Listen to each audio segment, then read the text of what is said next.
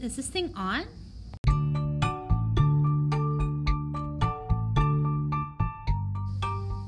Okay, Dean, looking back on our whole unit, what was your favorite activity, your favorite part of our Camp Interdependence National Park unit? My favorite part of this Interdependence unit was the final project when I got to make a suitcase to Grand Canyon National Park. You want to tell me 2 things you put in that suitcase that someone, if they were going to the Grand Canyon, they would need? I put a camera and a medical kit in case of emergency. I think that was pretty smart to have that medical kit. Did you like this unit? Yes.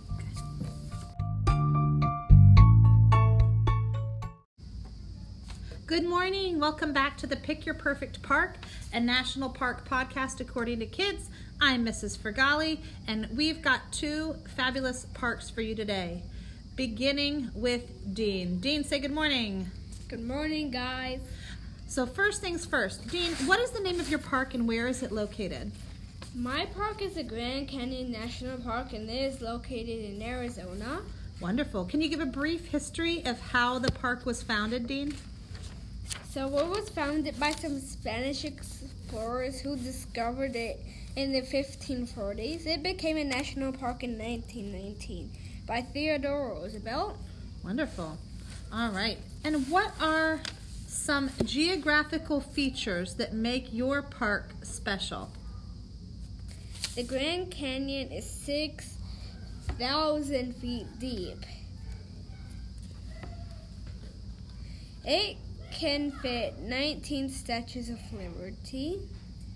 It formed over millions of years by the Colorado River. The bottom of the canyon can reach 120 degrees and cool down to minus 20. Awesome. What animals live in your park? Some of the animals that live in my park are squirrels, bighorn, sheep, elk, coyote, and California Condor? California condor. Awesome. What are some plants that grow in your park, Dean? Some plants that grow in my park are desert flora, pine forests, and meadows with grass. Wonderful. How long would it take us to travel to your park from our school in Metro Atlanta, Georgia? 26 hours. Oh my gosh, how many miles is that away? 1,866. Wow, that's pretty far. Now, Dean, why do you think that your park is so important to preserve? Because it became. Why do you think it's so important to preserve? Here are one of the reasons why it's most important to preserve. The Colorado River used to be used to ship things. Mm-hmm. And another reason it's important to preserve it is because there's so much natural life and beautiful views. Okay. And more people want to see it. Mm-hmm. It is probably the most popular canyon to visit, right? Yes, it is. Perfect. Now, Dean, finally, if you could write a slogan for your park in 10 words or less, what would it be?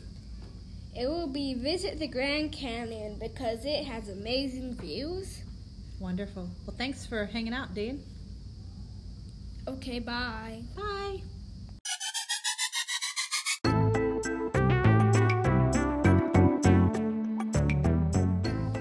Okay, Aiden, looking back over the unit, what was your favorite part of our National Park Camp Independence unit? I'd say my favorite part of this unit was probably the ending project where I got to build a mini model of my park. I liked that part. You did a really nice job. Thank you. All right. All right, time for part 2 of our Pick Your Perfect Park podcast. Now I am here with Aiden. Say hello to everybody, Aiden.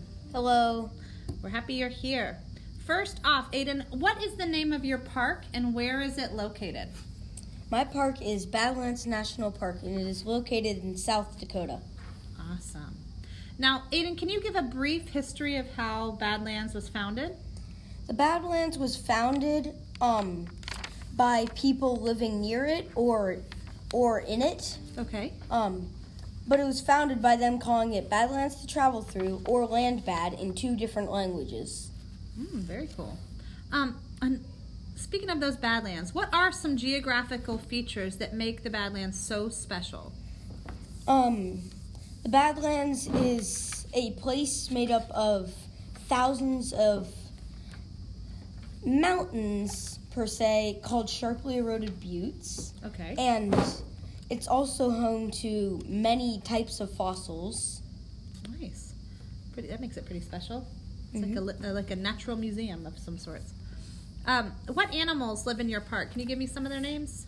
There aren't only mammals, but the mammals here include pronghorn, American bison, coyotes, and an endangered animal here, the black-footed ferret, and 35 other mammals. Very cool. Also, there's cold-blooded amphibians, reptiles, and other animals living here. Cool. What kind of plants grow in your park? Considering it's mostly like a desert, no plants. Okay.